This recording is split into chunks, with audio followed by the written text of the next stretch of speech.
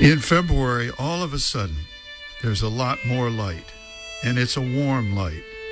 Snow melts off the roof. The first lambs are born in the barn cellar.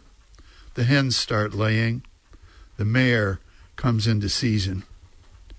A warm light. Couldn't you have waited a little longer? How safe we were in the dead of winter. How gently we dreamed. How beautiful it was to sleep under the snow. From the Maine poet Kate Barnes. Good morning, everyone. I'm Rob McCall. This is the Awanadjo Almanac, a collection of natural and unnatural events devoted to feeling at home in nature and breaking down the wall of hostility between us and the rest of creation. This is the Almanac for February 19th to 26th, 2016. We're coming up on the full snow moon, and here are some natural events for this quarter moon. You remember back during the first week of February, the groundhog of legend and lore predicted an early spring. And that sounded good and maybe even possible back then because the winter had been warm and open and the sap was beginning to flow in the sugar bush.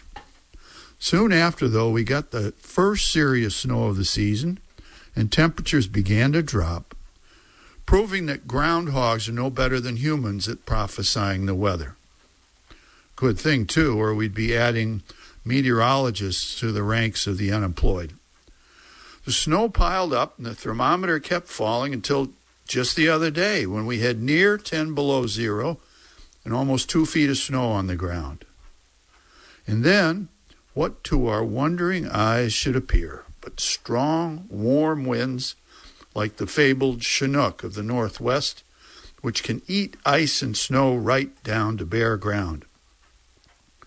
The temperature rose 55 degrees in 24 hours as the winds came up. And these were not gentle breezes. They were gale force, ripping off shingles, felling trees, blowing bricks off chimney tops. And when they subsided, sure enough, the snow was nearly gone until it comes again. Field and Forest report, hardwood trees may look as good as dead in the depths of winter with their leaves gone and their buds tightly covered, but they're only asleeping and can be stirred from their slumber at any time by sufficient warmth and moisture. Their constricted arteries will relax a little, the cellular pumps in their roots will start up again, and the sap will rise from root to branch to twig until the buds start to swell and show a little green for a time. If the cold returns, they'll close their buds, return their sap below ground, and go back to sleep again until one fine day when winter will be over at last. Here's a saltwater report.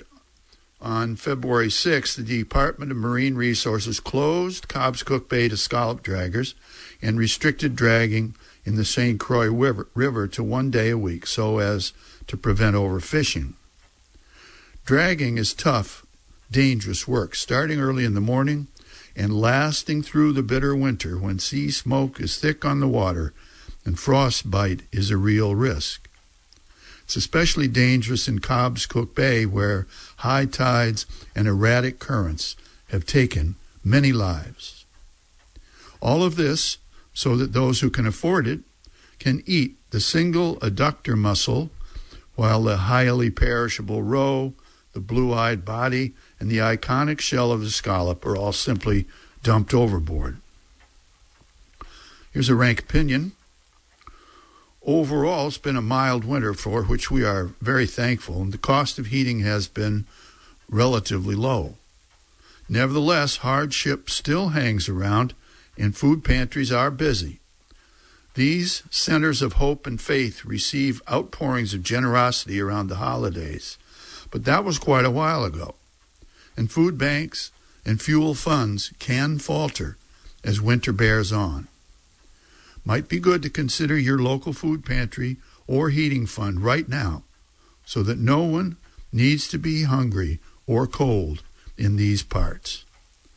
And we'll all sleep better that way. Finally, a couple of seed pods for you to carry around with you from our February presidents. First, from George Washington. Overgrown military establishments are, under any form of government, inauspicious to liberty and are to be regarded as particularly hostile to Republican liberty. And from Abraham Lincoln. The will of God prevails. In great contests, each party claims to act with the will of God. Both may be, and one must be, wrong.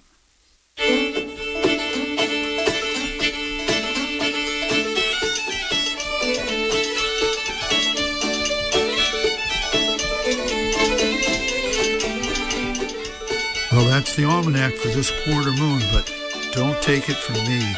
Go out and see for yourself.